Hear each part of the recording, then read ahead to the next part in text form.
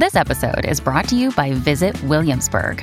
In Williamsburg, Virginia, there's never too much of a good thing. Whether you're a foodie, a golfer, a history buff, a shopaholic, an outdoor enthusiast, or a thrill seeker, you'll find what you came for here and more. So ask yourself, what is it you want? Discover Williamsburg and plan your trip at visitwilliamsburg.com. Hello, everybody. This is Marshall Poe. I'm the editor of the New Books Network. NBN listeners like to read books and buy them. So we thought we'd tell you that right now, our friends at Princeton University Press are having a remarkable site-wide sale. You can get 50% off books, including ebooks and audiobooks, with the code 50, F-I-F-T-Y, at checkout until May 31. You can save some real money on Princeton University Press books. I encourage you to go there and check it out. Welcome to the New Books Network. Hello everyone, this is Victoria Lupashko, one of the hosts for the New Books in Asian Studies channel. And today we are here with Dr. Chenshu Zhou, Assistant Professor of Cinema Studies in the History of Art Department and Cinema and Media Studies program at the University of Pennsylvania. Hello, Dr. Zhou, and welcome to our channel. Hi, Victoria. It's so nice to be here. Thank you for inviting me. Absolutely. Thank you for agreeing to talk to us about your new book, Cinema Off-Screen, Moviegoing in Socialist China, published by University of California Press in 2021. So it's really just hot out of the oven, and I'm very excited to have this interview. And before I start with the usual questions, I just wanted to ask you the introductory question about yourself and your work, just to get to know you better and the work you've been doing for so long.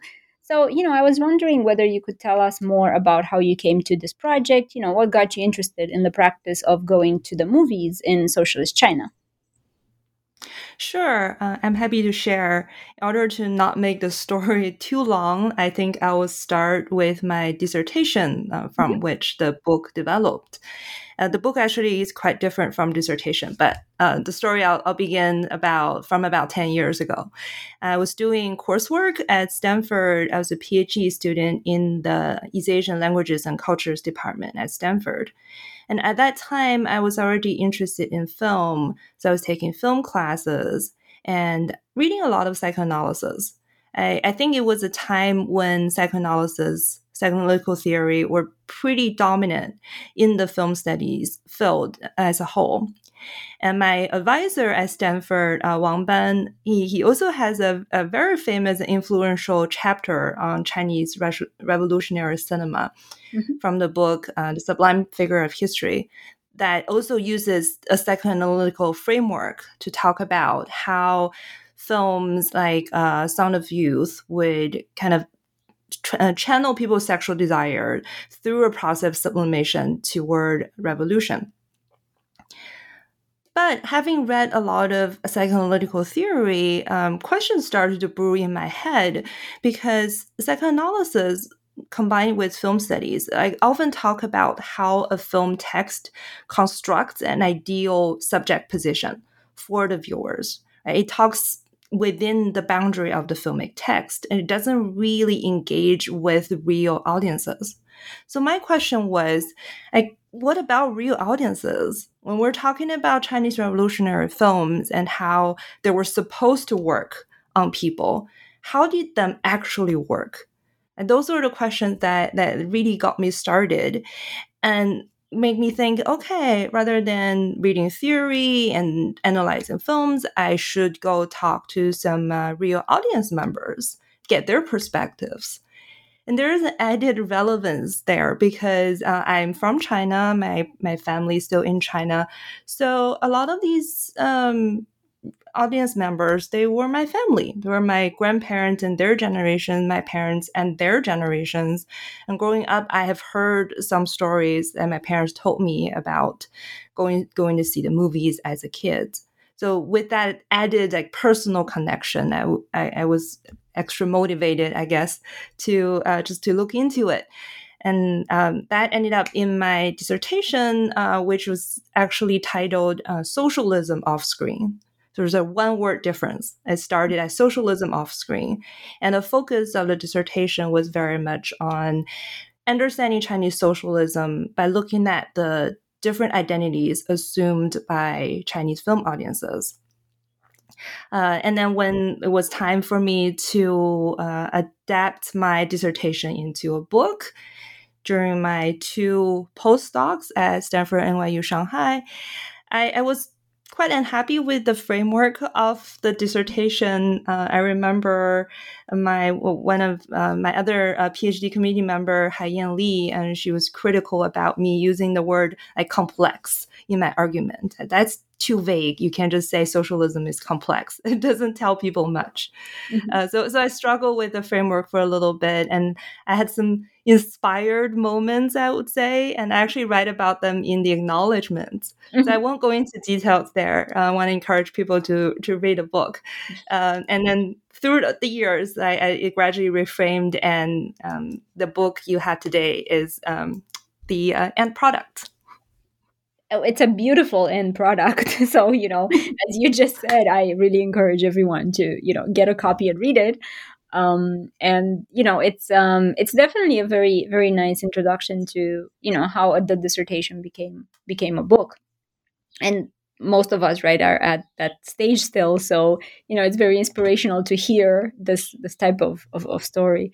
And it ended up having 6 chapters, an introduction and a postscript, and it's also seasoned with illustrations and graphs, and provides an examination of the experience of going to the movies in socialist China through the film material and emotional surroundings. And I found that very, very, very captivating, right, to talk about the emotional surroundings of the cinema. And the book investigates, and I'll just quote here because, I couldn't find better words than you did. So it's a short quote, right, that the book investigates the history, experience, and memory of film exhibitions and moviegoing while contextualizing contemporary Chinese memories of cinema, end of quote. So some of the central questions, such as how were films shown and watched in relation to the political usage of cinema as propaganda, are central to the question, as well as you're asking in the introduction, like what were the institutions, the technologies, and the strategies of exhibition. And when we're thinking about propaganda, we kind of have some sort of idea, but you have specific details and very beautiful analyses that bring all of this together. And also, one other question that the book poses is what kind of experience and memory of moviegoing were generated as China left the socialist legacy behind and entered an era of post-socialism. So, with this being centered to the book, and each chapter, for each time these questions arrive, there's a brilliant answer to it. So, for just to give the audience, our audience here, a sense of what's going on, I was wondering whether we could hear more about the core of the book and its theoretical framework, as it offers great support for the entire manuscript. I like how you went from the specific questions and all the way to the theoretical framework. I will try. And I also think it's interesting that the questions you just very nicely recapped, and I actually labeled them as my empirical questions in my introduction. I say these are my empirical, on the empirical level, these are the questions I want to ask in relation to Chinese socialist experience of cinema, which I actually hope to present as a case study for rethinking cinema and cinema experience in more general terms. The way I see it, there is, and through the development of this book, there has been this interesting dialectic between what I see as China studies questions and film studies questions. These are not sophisticated terms. For me, I look at them this way. It doesn't mean these two fields are separate. But if you recall, I mentioned my dissertation started with socialism off screen, and now it's cinema off screen. Yeah. Apparently, there is a shift there. And this shift had to do with my feeling of running into a dead end within studies of Chinese socialist culture, so within the China studies framework. So at that time, I felt there was just a little too much focus on questions of ideology, politics, propaganda.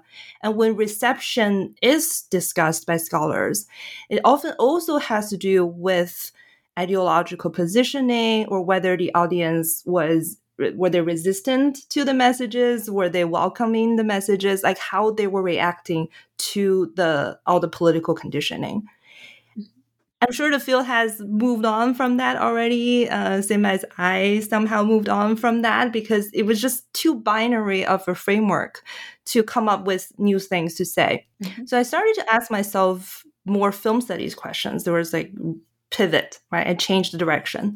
And I started asking myself, how can my materials tell me something new about the process of exhibiting and watching films that shift the focus from socialism to cinema? And then I arrived at this framework, which is actually, I think, captured in this term cinema off screen. I use it as my theoretical framework, meaning the investigation focuses on how cinema communicated and generated experiences through what I call off-screen interfaces, right? All these different elements present at film screenings that are not the film that's being shown. They can be the space, the environment, the atmosphere, the material conditions the body gets in touch with. So all of these factors. And then the guiding logic of the book became identifying all these different interfaces throughout the chapters. But the interesting thing is, once I settled on this framework, which seemed pretty film-centered, I realized that all the familiar questions about propaganda and reception can be answered with new light. And I can see socialism under new light as well. For example, I remember so in the introduction, I talked briefly about how I want to see socialist culture not just as political culture, right, but media culture, as communal culture, as popular culture. So looking at it through all these different terms. And on the other hand, all these empirical details, they were also really, really crucial, because it's only through the investigation of the specific histories of Chinese socialist film exhibition and the memories of it that I can use them to question assumptions and receive truth in film studies that sometimes is still quite Western-centered. So these very empirical details actually help me open up film theory for a more diverse understanding of what cinema is and what cinema was and what it could be. So in the end, there's a very, I think, productive relationship between these two sets of inquiries that there's some tension, but overall, I think there's something nice that came out of it. Absolutely. Yeah. And, as I was reading the book, I also remember that the first interaction that my group of, in college, my group of students, we were just watching the Chinese instructor was playing movies to us, and then the material conditions were so very important to the way we perceived Chinese cinema at a very early age and very, very early in our studies. And I was thinking that this approach that you're proposing is very important, also to students who are getting in contact first time with Chinese film, to children or to adults, or it's just a very very important question, or set of questions, better said, to ask, of course. And your book has specific questions, but outside of that, it made me actually think about my own education, and kind of start conversations with peers about this material condition question that I think is plays an important role in our conceptualization, in this case of socialism, post-socialism, but also education, language study, and so on. But I'll stop with my digression and I'll just get back to the question. That's so good to know. Thank you for sharing. Sure, thank you. So actually, the next question I had, and you touched a little bit on it, was about methodology. And here, I think the book offers two perspectives, right? So one, and again, I'm quoting here, that of the institutions and individuals behind the formation of the exhibition interfaces, and that of the audiences, end of quote. And in doing so, I think it brings together different types of research. And, I was curious whether you could tell us a bit more about the methodology and the ways in which you brought together archival and memory research. Yeah. The methodology that I ended up using, that was really driven by the questions that I was asking myself. Coming from East Asian languages and cultures, I actually had no formal training in either doing archival research or doing interviews or memory research. And the focus of EALC departments is usually more close textual analysis. So I started on this path, and then my advisors and other professors were warning me about it because I think they saw me like going into a very unfamiliar territory. But I just thought I had to go into the archives and to dig out materials about how film exhibition was organized, and that I needed to talk to people and also read more materials that are already out there, like interviews that other people have done, or memoirs, or fictional accounts about movie going in the socialist period. I had to do them because my questions can only be answered by these sources. So I did both in 2013 and 14 as part of my dissertation research. It wasn't very well planned at all. It's kind of done in this haphazard way. And over the years, I've thought so many times that I need to go back and go read more and go talk to more people. And then COVID happened, so that all those plans just like went out of the window. But I think a part of me also knows that there will always be cracks. No matter how much more sources you look at, there are always things that we won't be able to find out. So given what I did dig up, and I think I intentionally maintain the gaps between these two sets of materials, right? They don't answer to each other. The government sources, they don't get a response from audience testimonies. So for example, there was so much in government documents or trade journals for projectionists that talk about how the projectionist should conduct propaganda at film screenings. Right. And in addition to lecturing throughout the film screening, they were supposed to do a slide projection and all these other things. But when I tried to find out more from audiences about their reactions to all these methods, oftentimes the response I got was simply, they don't remember. They don't remember whether any of these things happened. Later on, I talked to Professor Jie Li from Harvard, who also worked on the same topic, and also I think her book is also coming out soon. And she gave me an explanation that seemed to make a lot of sense to me. That is, maybe the measures described in these documents and the audiences I talked to, they were not of the same generation, right? So of course they didn't match, right? But at the time, I didn't know. So what I saw was this big gap between these kind of materials. And furthermore, there also are gaps between published audience accounts that you can find in old film magazines or newspapers from the 50s, 60s, the Mao era, where people talk about their reactions to films. And how they talk about films nowadays, right? The later testimonies. And these two types of materials, they also don't come together. There's such big contrast between them. In the older materials, the author often talk about how film changed them, how they motivate them to be more revolutionary. Whereas nowadays, when I talk to audience members, initially I was hoping for very detailed reactions to films, and maybe even reactions to certain scenes. Like, I remember this part and I felt so moved, and etc. But nothing of that sort. Very, very little. Mostly people don't remember much from the films, but they do remember their routines, how they went to the films and what they did on an everyday level, and certain significant incidents.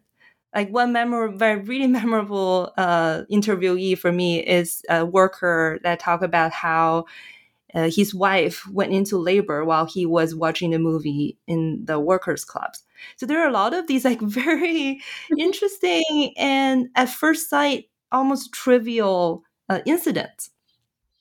Right. So the two type of sources became dual functional. Like on the one hand, they were methods or they were tools for me to research film exhibition and movie going.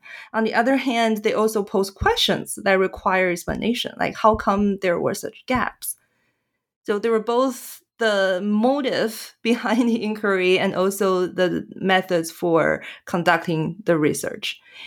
And in the end, I was happy with what I came up with, and simply that film exhibition is a complex system that involves multiple interfaces. And then there's no telling which kind of interfaces the audience may pay attention to, right? Maybe what the exhibitors or film projectionists intend the audience to pay attention to, they weren't paying attention at all.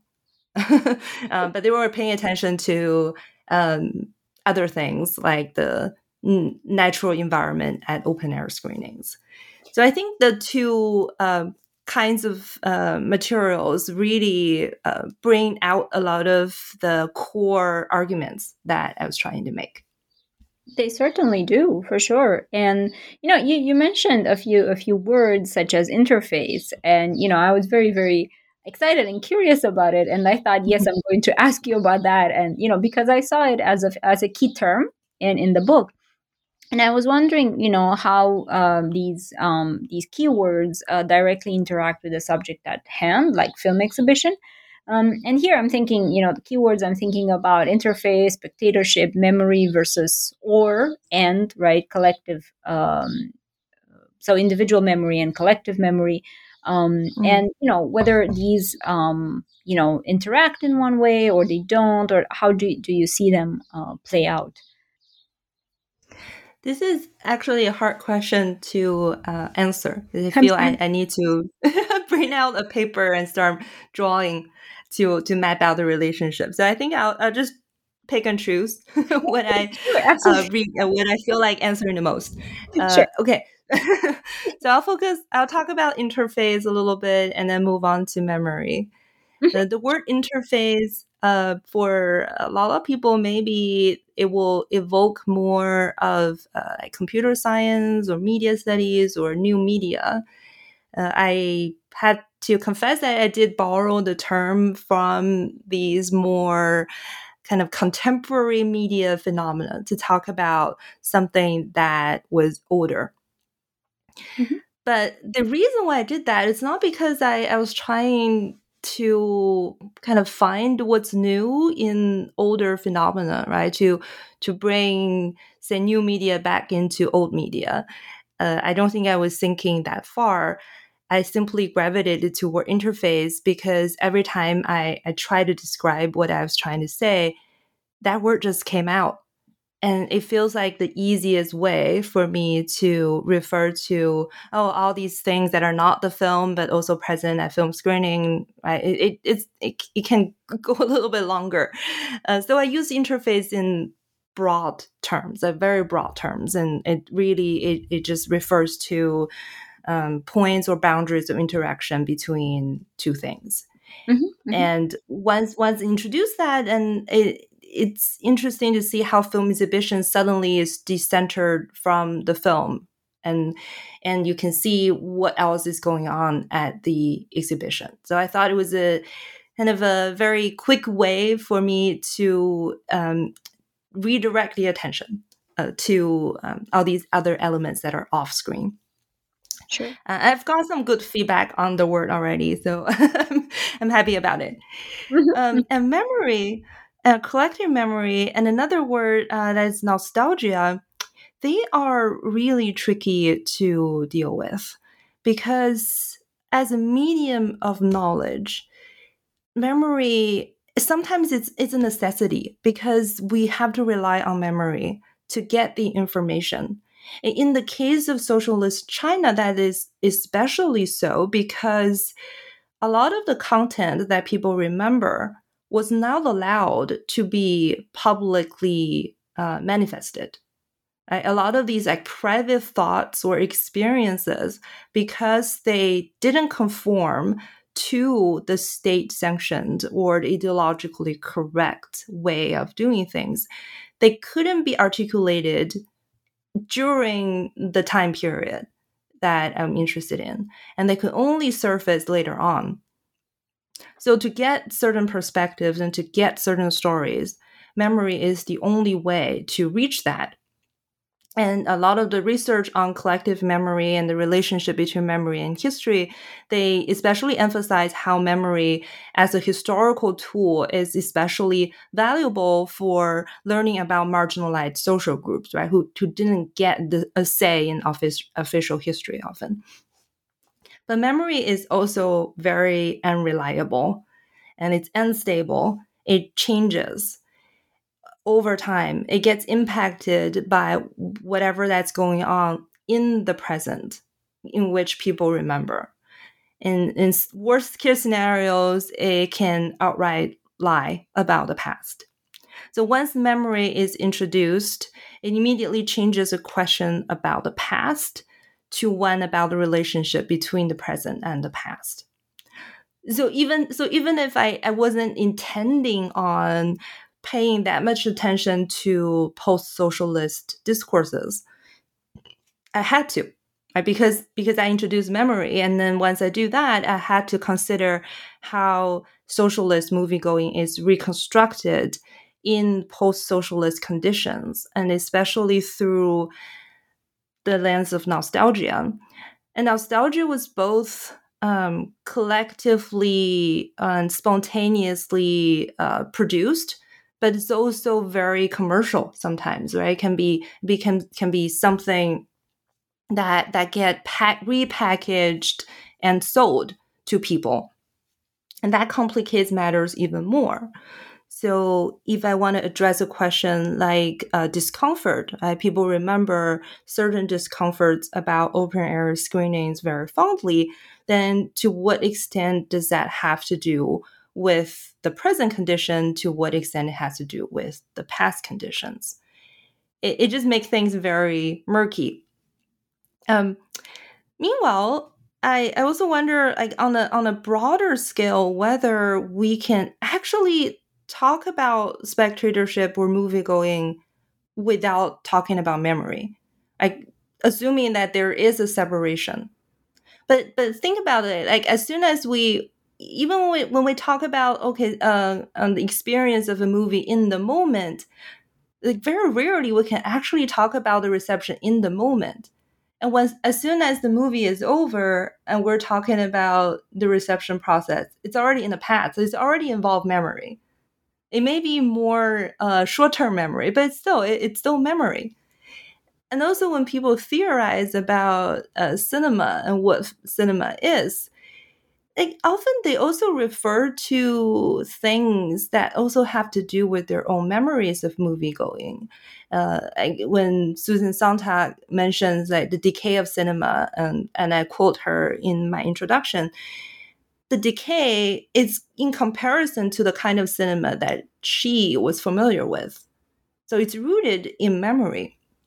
So I've been thinking lately whether there's a point to be made about actually further highlighting memory in discussions about spectatorship in general, and maybe in film theory in general. Sure. And, as I listened to you speak, and of course, when I was reading the book, I was also thinking that, right, along the lines that you mentioned, that, present material conditions do influence the formation of and changing of, right, memory about past material conditions. And, the implicit or explicit comparison that, we kind of have between present and past, and maybe with the future as well, influences the ways in which memory appears or becomes clear or murkier, or, how it stays with us in a way. So I mean, I totally agree with you that there is an argument to be made there, specifically when we're talking about such a slippery concept and something that continuously forms itself and others, right? I think I find that very fascinating. And, I think it also connects to space in a way, right? Like the space that you mentioned where the films were projected. And I think there's also something to be said for that in relation to the first chapter that is entitled Space, and focuses exactly on this particular concept to provide an overview of the socialist film exhibition system. And during the socialist era, people witnessed cinemas move right from into cultural halls and clubs, and the use of propaganda as a structuring mechanism for different locations as well as in different locations. So, my question here was like, how have the politics and the culture of space influenced the transformation of cinema and the experience of going to the movies? In this particular framework that you drew out for us. The politics of space, in a nutshell, simply says the space is not neutral. Right? The space always has a meaning to it. The location itself has symbolic meaning, and the particular spatial configuration of a place, it also generates particular material and ideological experiences. Right. And here with the chapters, we're getting into the specific interfaces. And the space here, it really, for the new socialist regime, they were very sensitive to the meaning or the messages that the old movie theaters were sending. I talk about in this chapter how the old movie theaters were considered too urban, too bourgeois, and too foreign. They just weren't the right place to show films in the new socialist regime. And what was the right message? What was the correct message that a location for film screening need to send? I zero in on this slogan of serving workers, peasants, and soldiers. 为工农兵服务. Is that I encountered that a lot in writings in film journals at a time, and as well as in like just artistic and cultural theory in general in the socialist period. It's all revolved around serving workers, peasants, and soldiers. And the politics here, one thing that I want to emphasize is, yes, the propaganda political education was definitely one purpose of socialist artistic culture. But at the same time, another thing to emphasize is how cinema or other arts were supposed to provide mass entertainment for people. Right? They need to serve the masses rather than the elites. And that, first of all, is an access issue, right? Who get to see the films and who can enter a film screening space. So based on this principle of serving worker, peasants, and soldiers, I talk about the three main venues for socialist film exhibition system. The first one is the movie theater, but it was reformed movie theater that evinced socialist messages rather than the older, more imperialist messages. And two types of new venues or exhibition outlets, the workers' cultural halls and workers' clubs, where workers could go for watching movies, dancing, and doing a lot of other recreational activities. And in the vast rural area, there will be mobile film projection teams that bring films into remote areas that didn't have access to film other ways. And given the material conditions back then, right, the lack of infrastructure, the mobile team presented themselves as the easiest solution than, say, building a small theater in a rural village. And as a result of this process of reform and relocation, moviegoing became more accessible, although different regions definitely had a varied degree of access. Urban centers still were more privileged. You get to see more. The film weeks or special screenings also only took place in urban centers, whereas in rural areas, oftentimes there wasn't a fixed timetable when film would have been available. They also got worse quality film copies. And the impact of this is also film watching movies became everyday experience. It became a communal experience because a lot of these venues were located in communities rather than out in the urban center. And then in this part, I also talk about how the space was intentionally curated to serve propaganda purposes. Right. And, I'm also thinking space. And I think you'd mentioned at some point, right? So who's sitting next to who, and, like whether, the weather and, these kind of the time of the projection and everything does play into, that they all have a purpose. And, we can see this unfolding way better in the chapter than I'm clumsily describing right now. So, and there's also this type of there's a type of labor, and you go into this in chapter 2, and the labor specifically that the projectionists did, right? And I think the figure of the projectionist is very, very important in this chapter, but also for the book as a whole. So here I was very curious to know more about their stories, and how have their bodies become integral part of the movie going experience, whether there's particular examples that you would like to bring up here. I was just very curious about all of this. Yeah, sure. There were indeed many stories about the film projectionists.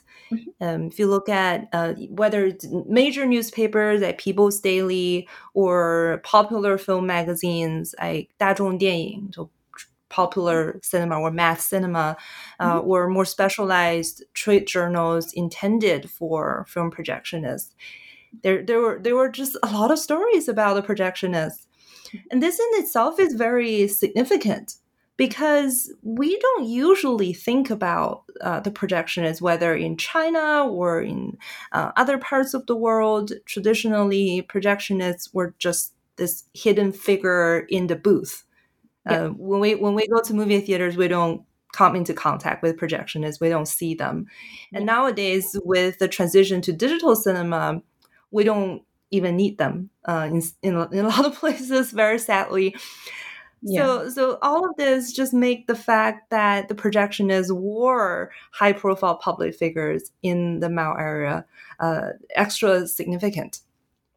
And what this does, like all the publicity that they got through articles, drawings, and photos, and also newsreels. There were some newsreels dedicated to certain projection teams.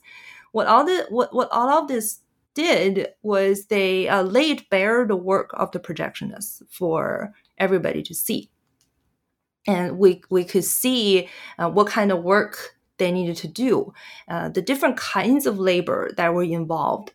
Of course, there was technical labor, right? Projectionists need to know how to operate the machines, and believe me, that's not easy because I purchased like old projection manuals from websites like Kongfuzi, and I tried to read them. It's actually really hard. Because it's a technical profession, even though sometimes, like in my book, I write more about their manual labor, what they did in propaganda. But we should be reminded that their profession was, first of all, a technical profession. They needed to know how to operate machines. And often for a rural mobile projectionist, they also needed to learn how to use power generators because they had to bring everything with them. Yeah. And they need to know some basics about how to fix these machines because they were on their own, right? They could not bring additional people or send the machines to somewhere else to get fixed. Yeah. And and then intellectual labor that gets expanded on more in chapter 3. Yeah, in the chapter 2, that's titled labor. It's actually the manual labor that is foregrounded. That's the focus, and also more specifically, I focus on one type of writing, that is narratives that talk about the projectionists traveling on the road. So in this case, rural projectionists. And the narrative is always very consistent. They had to travel to remote areas. And because of the lack of infrastructure, they often have to travel by foot. there would be very tremendous difficulties that they needed to overcome, whether it would be the slope of leeches that would bite them or a very steep cliff. And they had to figure out how to kind of bring up the machine. I think, if I remember correctly, in some cases, they had to take things apart because otherwise the projector or generator is just too clunky. So they had to take it apart and move the parts and then reassemble them. So they had to overcome all these difficulties and all the bodily fatigues and hunger and having to sleep out in the wild. But always they would arrive and the villagers will come receive them with enthusiasm. They'll be so happy that the projection team is finally here. And I found it interesting that there was such abundance of this type of narrative.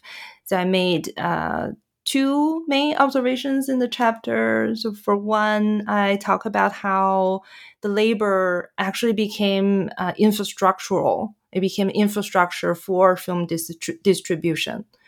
And because there was no other infrastructure alternatives, the system had to rely on the manual labor of projectionists to function. But at the same time, it also became a site of propaganda because in all these narratives, the projectionists are essentially portrayed as model laborers for people to admire and to even emulate. One thing I don't know is like how these kind of reading experiences, right? People reading about projectionists on newspaper or magazines, how these experiences would influence when they actually watch films. And I think in rural areas, the audiences would have been able to look at the projectionists because projection would have been exposed, so they would have been able to see them. But for urban viewers, I'm not so sure. So I guess this chapter has to be looked at with this grain of thought that it only applied to rural situation.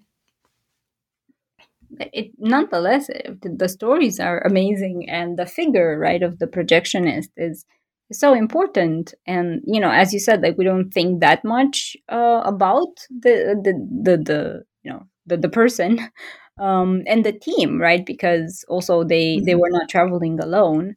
They had some help as well. So I thought it was a very, very important thing to talk about here. And we get to chapter 3, and we talk about intellectual labor, and the chapter is called Multimedia, entitled Multimedia, and introduces us to the use and the importance of slide projection and the projectionists' live performances.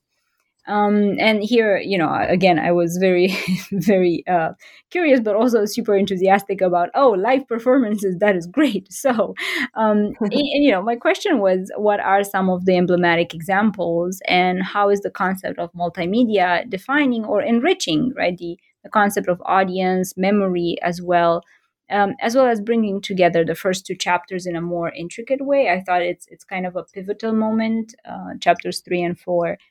In the book. I'll start with the last part of the question about how it brings together the two chapters. Yep. Actually, in earlier versions, including an article that I published in Journal of Chinese Cinemas, content from this chapter was in fact mixed together with the first two chapters. In that article that I published, I talk about serving worker peasant soldiers, not just as a principle for the spatial organization of film exhibition, but also for the projectionist daily work. Right? They were guided by this principle in what they did. And I talk about the projectionists having several different roles, like there were people's servants, there were propagandists, and there were also film lecturers. And then, of course, I don't think you can separate the intellectual and manual labor, although they might have occurred at a different moment in that distribution and exhibition process, but they were, in fact, right, all carried out by the same group of people. The decision to isolate the content of this chapter is purely to foreground the multimedia aspects. So in here, the protagonists, that is projectionists, somehow are kind of pushed to the sideline a little bit to maintain the focus on the different kinds of media that were also involved in film exhibition, which went way more than which went beyond a lot more beyond just the showing of films. At least in theory, or per the design of say the exhibitor or the projectionist, that in an ideal situation as described in the sources that I had access to. So when a projectionist came to a rural village to show films, they were actually supposed to carry out this whole process in 3 parts. There was the pre-screening propaganda. This happened before the start of the film. During this portion, they could use a slide for showing news, for making announcements, or giving the audience a synopsis of the film, introducing the characters. And also, I've read a lot about different kinds of performances that could have happened. And these are from trade journals or government sources.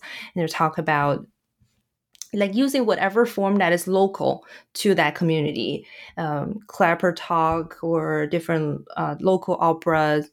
And sometimes they organize sing-alongs, sing songs, and have the audience to sing together, or just make speeches.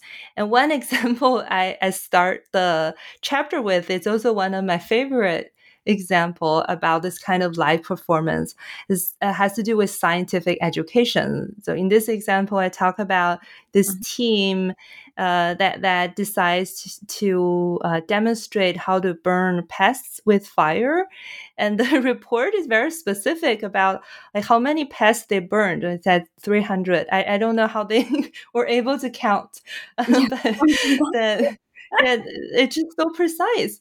And they burned out these pests or insects in 10 minutes, and they were performing clapper talk, 快板 at the same time. And the report also talked about everybody feeling so mobilized afterwards, and burned countless pests and ensured a big harvest. Just imagine. I think it would be very hard for us to imagine being in that screening. You thought you were going to a film screening. Well, but wait a minute. Before you get to that part, there was something else that you need to sit through. Mm-hmm. Oh, actually, I remember later viewers, probably from the 70s and 80s, recollecting about going to open air screenings during that time. 70s and 80s. They would remember for a lot of people, this beginning part was just so boring. And sometimes they would show a newsreel film before the main feature, and people also weren't interested in that. So a lot of people probably weren't paying attention. Anyways. And then the projectionists would move on to showing the film. The journal, trade journal, spent a lot of time talking about the different skills of lecturing for the audiences, how you should make commentaries. There were also a lot of scripts published in a journal called Film Exhibition. And one of the most memorable one for me is the script for 地道战, the tunnel warfare from 1964, if I remember correctly. It really stands out because the film itself already features a very heavy-handed voiceover narration that will give you all the political lessons about, say, the significance of unprotracted war during that time in the Sino-Japanese War. It was very heavy-handed. It shows up all the time. And yet there is a script here providing additional lecturing at the same time. So I would be curious to see how that will play out. Maybe in the future, if I get to teach a course that's related, I can have my students read out loud some of these scripts, together with the film, and see how it feels. But that was supposed to be the best practice for them, how they were supposed to do things. And then, of course, there was also a post-screening discussion sometimes. So it was supposed to be this complex process involving multimedia interfaces that went a lot beyond the film itself. And sometimes it almost seemed like the main feature film didn't matter as much. As I said, in 1960s, it seemed like at this point, for a few years, some projection teams only showed slides. They didn't even show films anymore. And I found that to be really fascinating. Me too. And I was very interested in the reading of the script as well. And I was thinking, how would that actually work, right? Like, how would the attention economy function there, right? And, yeah. Yes. Mm-hmm. Yeah, well, I guess it also functions, well, it plays a role in the atmosphere, right? And creating some sort of atmosphere, that is particular to some period of film projection. And, in chapter 4, you ground a new concept, atmospheric spectatorship. And I was very interested in the meaning behind the cinematic mode and the memories it engendered for the people you interviewed. I was just thinking how everything that's talked about in chapter 3 just disappears when we get to chapter 4. Like everything, like the slide projection, all these different propaganda methods, they don't show up in chapter 4, 5, or 6. Okay, maybe it's I haven't been doing a good job with my materials, but also it's so fascinating how so much memory, right? The memory doesn't correspond to the design at all. Right. Yeah. So, okay. So in chapter 4, I coined this term atmospheric spectatorship, which isn't that easy to say. Apologies. But I want to use it to describe a mode of cinematic experience that does not privilege the film as an object of attention. But when we are atmospheric spectator, our experience is characterized by presence in this entire milieu, right? We experience this entire surroundings, and rather than just the film itself. And there are 3 layers that I want to bring about in this chapter. In the first layer, I think it's kind of a common sense. Like when we go to a place, a restaurant or museum or movie theater, we notice the atmosphere. That's something that we would talk about in our daily life. That's something we would comment on. And then also maybe you find sometimes it's hard to really explain to people what that atmosphere feels like and say it's good. But if you want to break it down and really describe it, it can get very hard. I think really great authors can do that, but it's not that easy to describe the atmosphere of a place because it involves so many different factors, right? And the material conditions, the temperature, what you hear in the moment, what you see, everything amount to an atmosphere. Yeah. So on this general level, whenever we talk about film spectatorship, or even when we talk about watching the film at home online, there's always an atmosphere involved. It's always there. The thing is just simply that we don't usually pay attention to it as much. Unlike in open-air screenings, the atmosphere does get more privileged. It's because there are a lot of things, other factors that interfere with people's ability to engage with the film. In this chapter, I talk about open-air screenings as this paradigm characterized by openness and contingency. In an open environment, sometimes people cannot hear the sound very well. Excuse me. So sometimes maybe if you come late to open air screening and have to stand in the back, you can't see very well, you can't hear very well. Yeah. There might be a big gust of wind where it suddenly starts to rain. You might decide to stay behind if the projectionist stay behind to show the film. But just imagine what it might feel like in that environment, having to deal with all kinds of interruptions and all kinds of noises. And people next to you probably, they know each other, so they might talk, and you might have to jump in that conversation at some point too. So there's so many interruptions.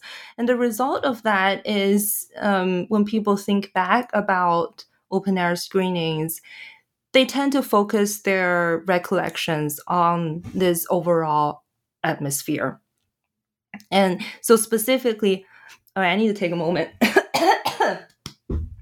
have some water. So because of the difficulty to concentrate on film and also the nature of long-term memory, when people talk about open air screenings nowadays, they often tend to focus not on what happened in the film. It's very hard to remember all the details. So instead, there will be a lot of discussions about just the overall atmosphere. And in the chapter, I actually talk about just two kinds of popular discourses around the atmosphere of open air screenings. So one is 看热闹.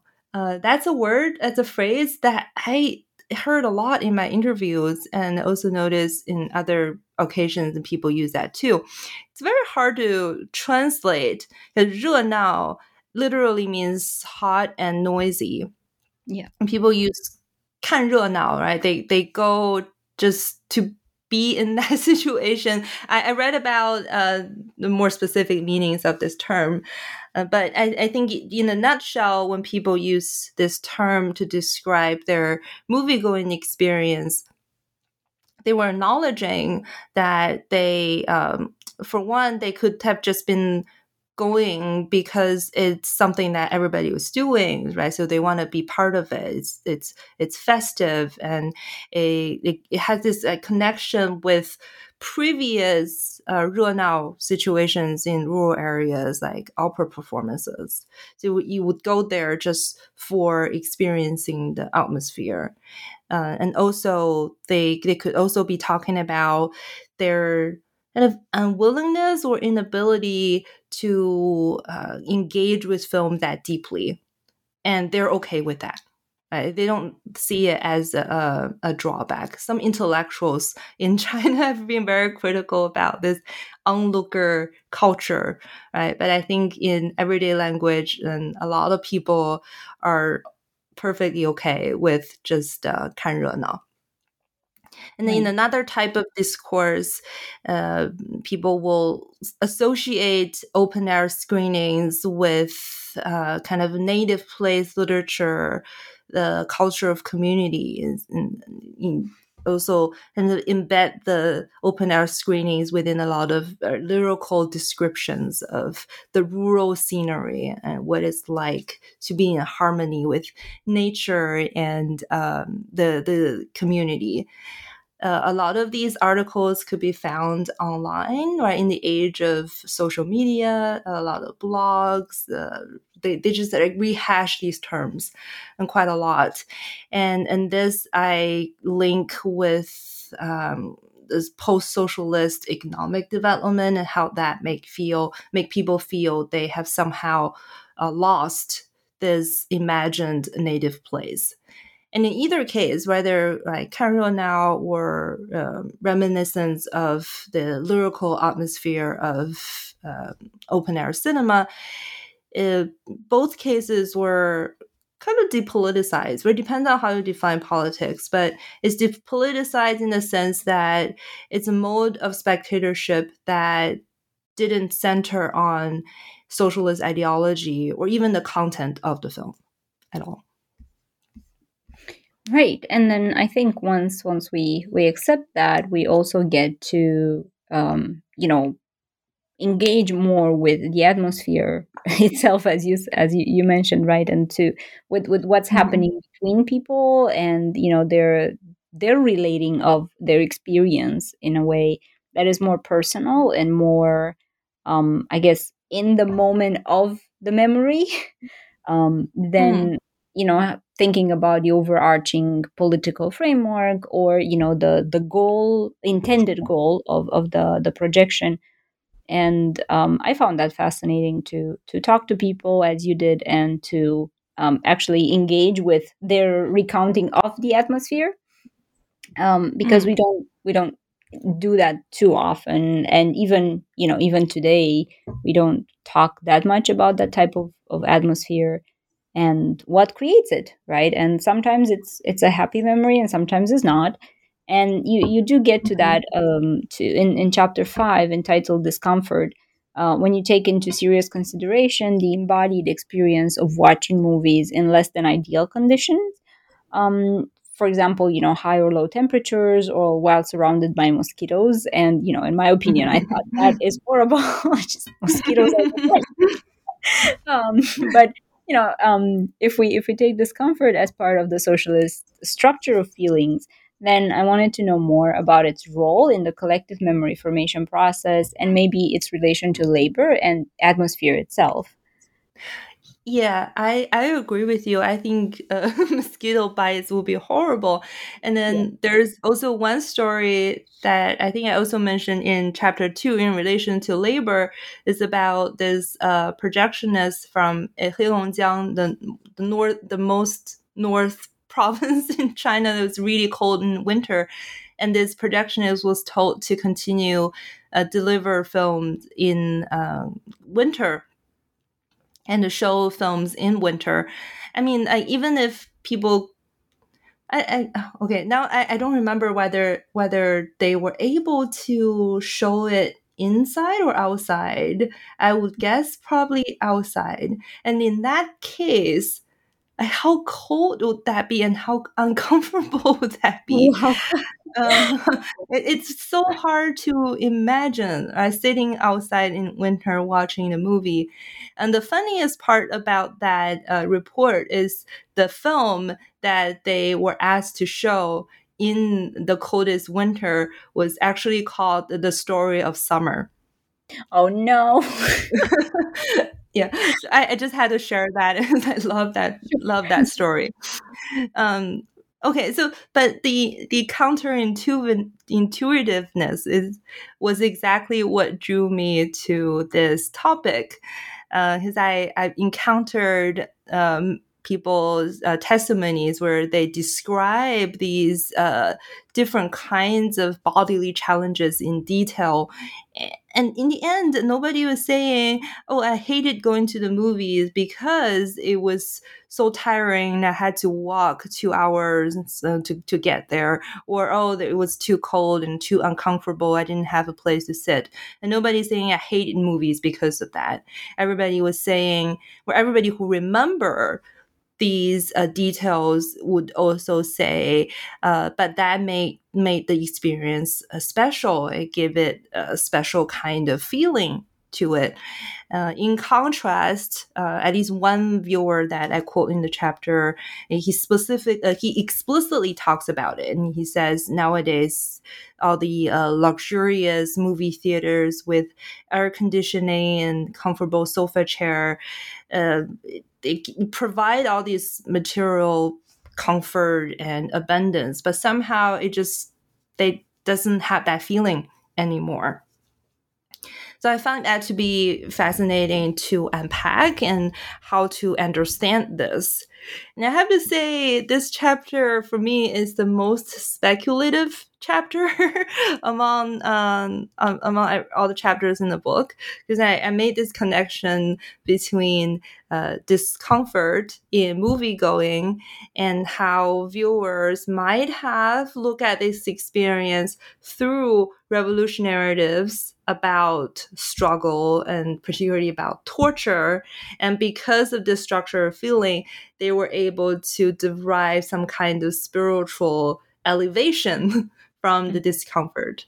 I just found that train of connection to me, there's a little bit of lack of evidence. I wish somebody had said that out loud, so I can just make that connection like very solid. But at this moment, it remained a little bit speculative. I did it myself. Hopefully I can. My dream is to publish a Chinese translation of this book, so some of the viewers that I interviewed and the generations of people that I talk about can have a chance to actually read it and tell me, whether I get things right or not. Okay, so I don't remember what I want to say next. In the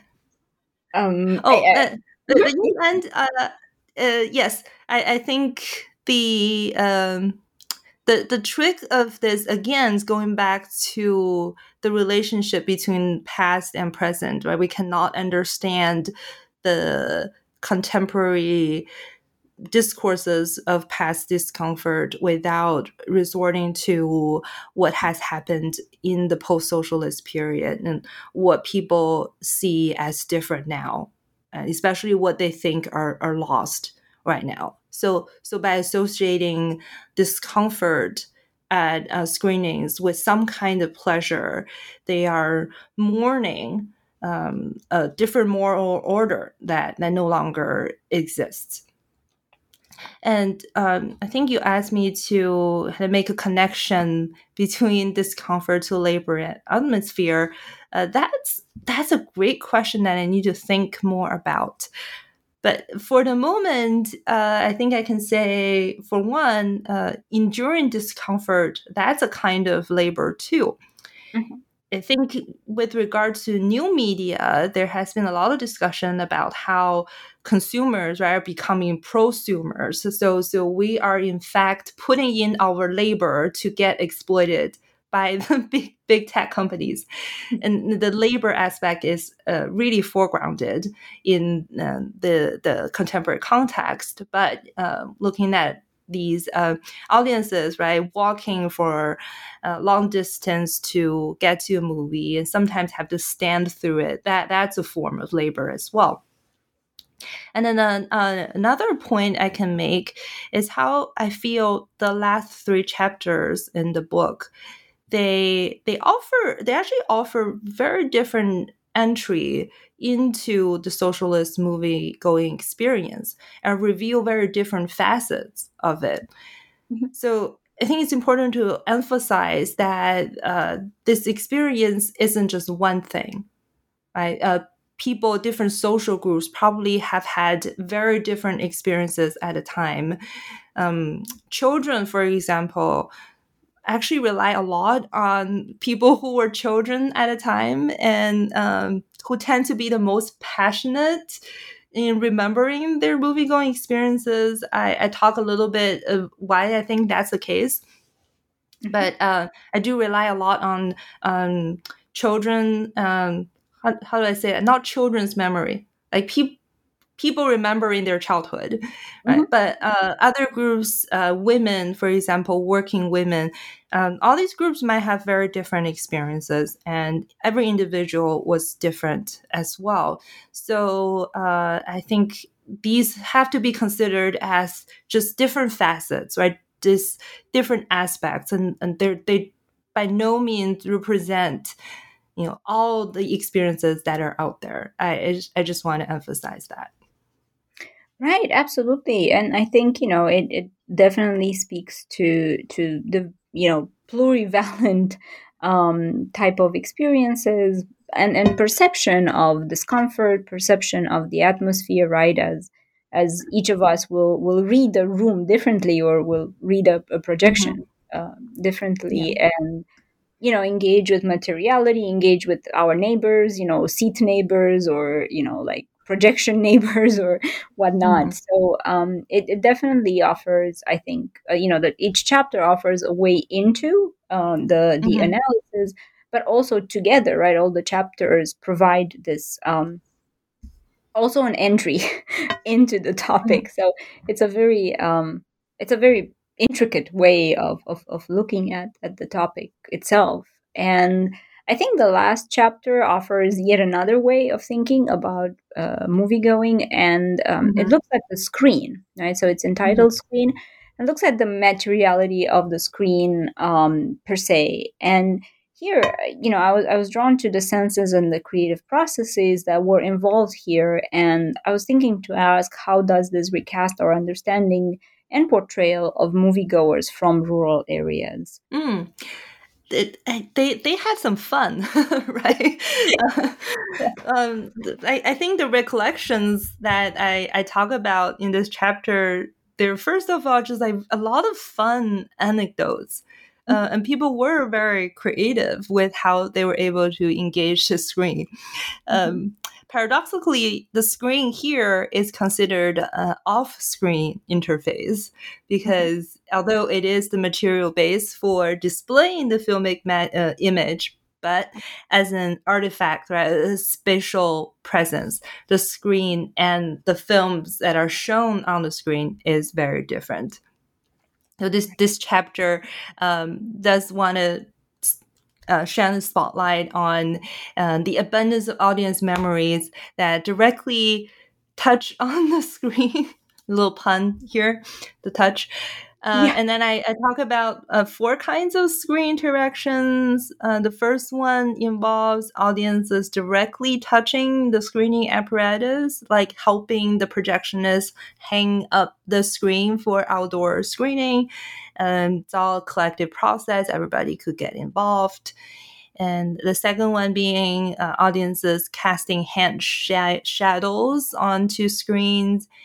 And the third one being the availability of the backside of the screen. A lot of people would prefer watching from the backside than the front side.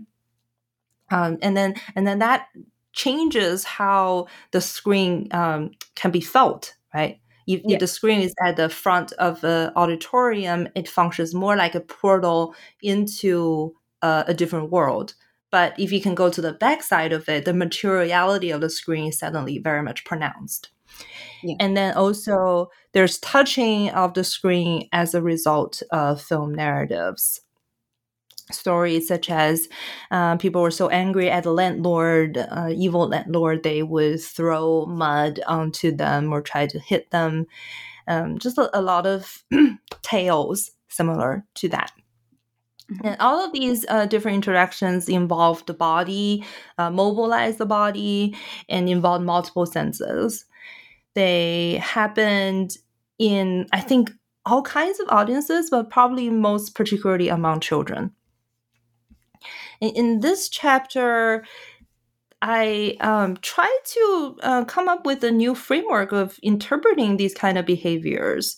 Because a more conventional lens, especially with regard to people who are trying to engage with the characters on screen, right, touching them or hitting them, is to kind of presume some kind of naivety, right? They want to do that because audience cannot figure out that what's on the screen isn't real. But actually, this is inspiration from my son because one day I just noticed I was playing stuffed animals with him and I was pretending to sound like one of the stuffed animals and pretend I was the stuffed animals. And then he was about like 3 or 4 and he just looked at me like, Mom, I know that's you. He was not fooled at all, even for a young kid. And that just got me thinking, probably they weren't fooled by it. There's other evidence suggesting that people knew they were watching a film and the people on the screen weren't physically there. I go into this evidence a little bit in the chapter. So instead, I propose play as a new frame to think about movie going, not just in terms of the act of touching, but movie going as kind of a subjunctive sphere governed by rules, and these rules can be different according to where you are. And in rural China at the time, especially in these outdoor screening environments, there weren't as many rules regulating behavior of the viewers as in a movie theater.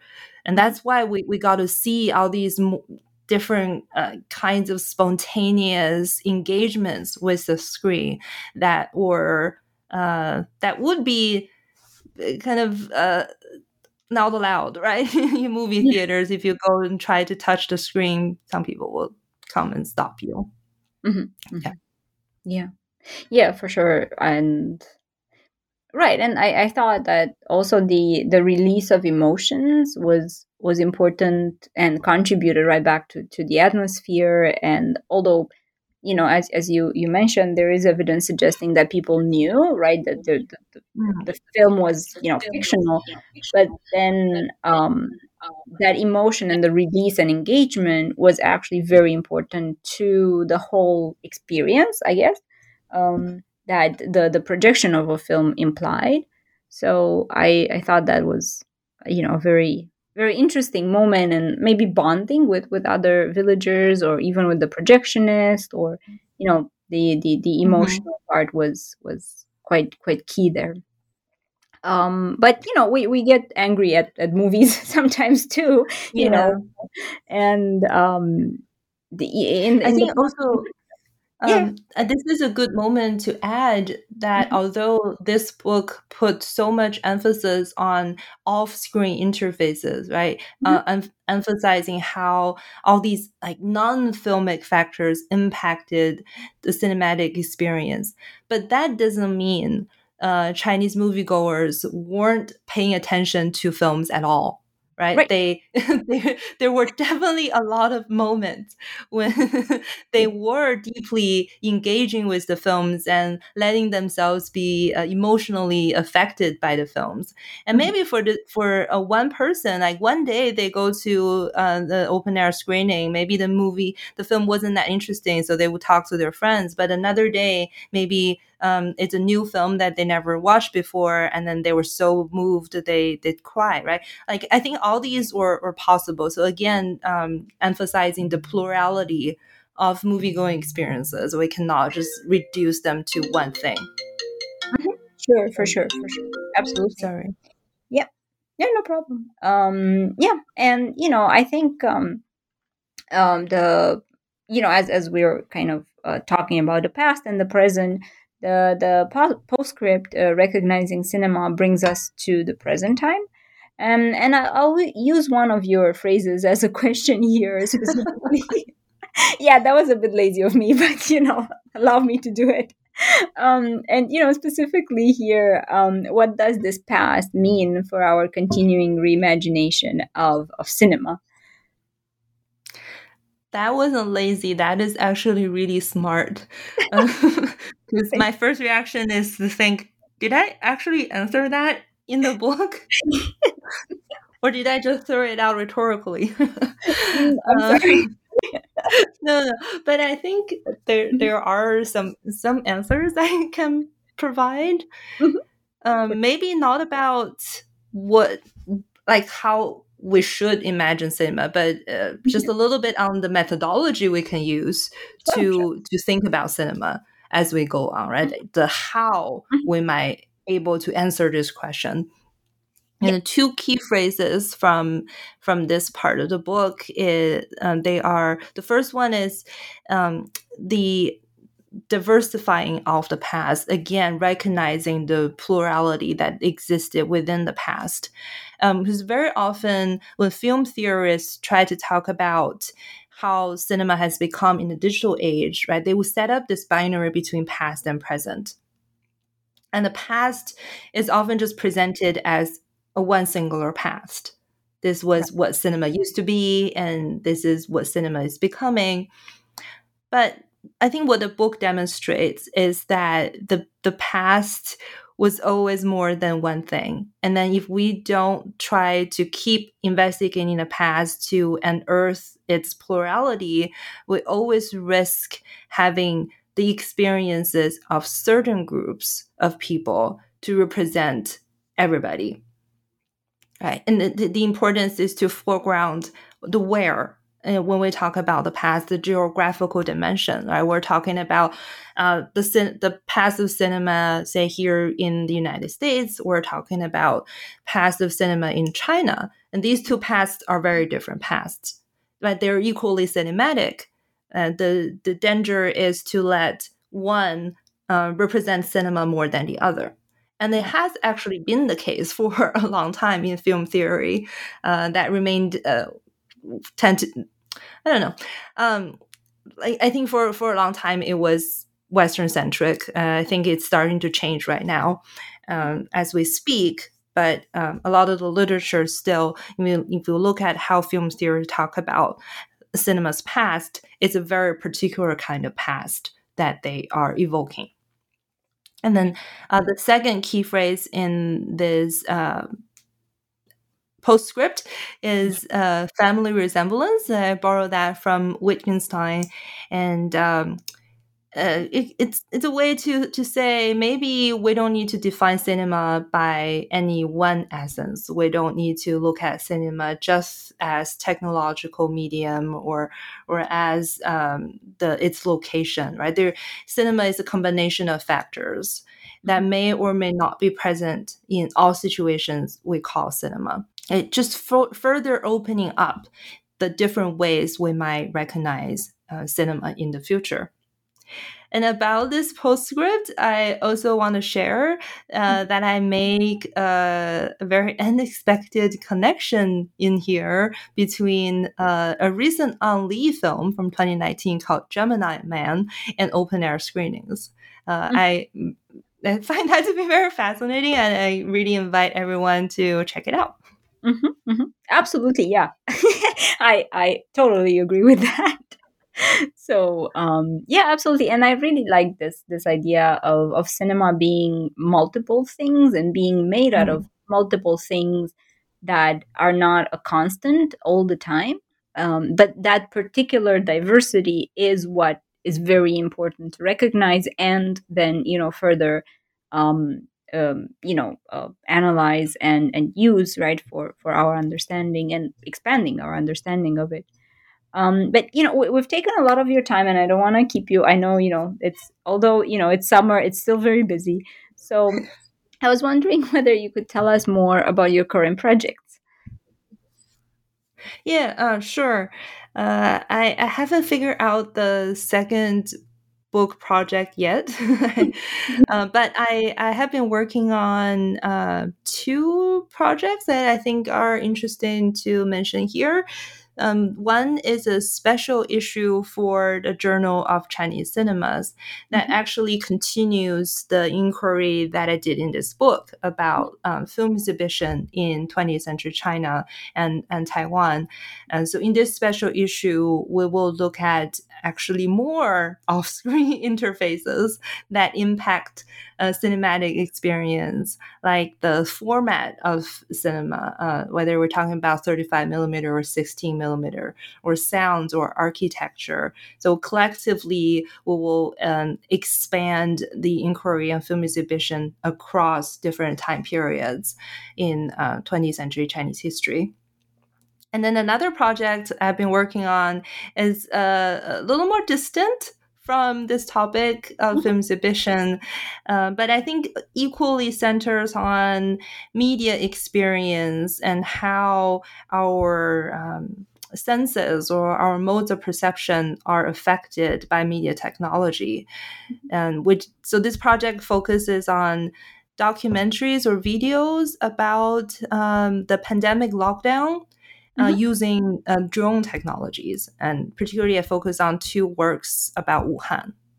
So that's fascinating, and I'm looking forward to. I'm really looking forward to reading all of them, but particularly the one that deal with the pandemic and the Wuhan experience there. And and I look forward to inviting you back to New Books Network to talk to us more about further projects, the new book, and so on. So thank you so much for talking to us today, and all the luck and all the success for what's coming. Thank you, Victoria. It was great pleasure. When my second book comes out, I will for sure come back for another interview. Perfect. Thank you so much, Dr. Zhou.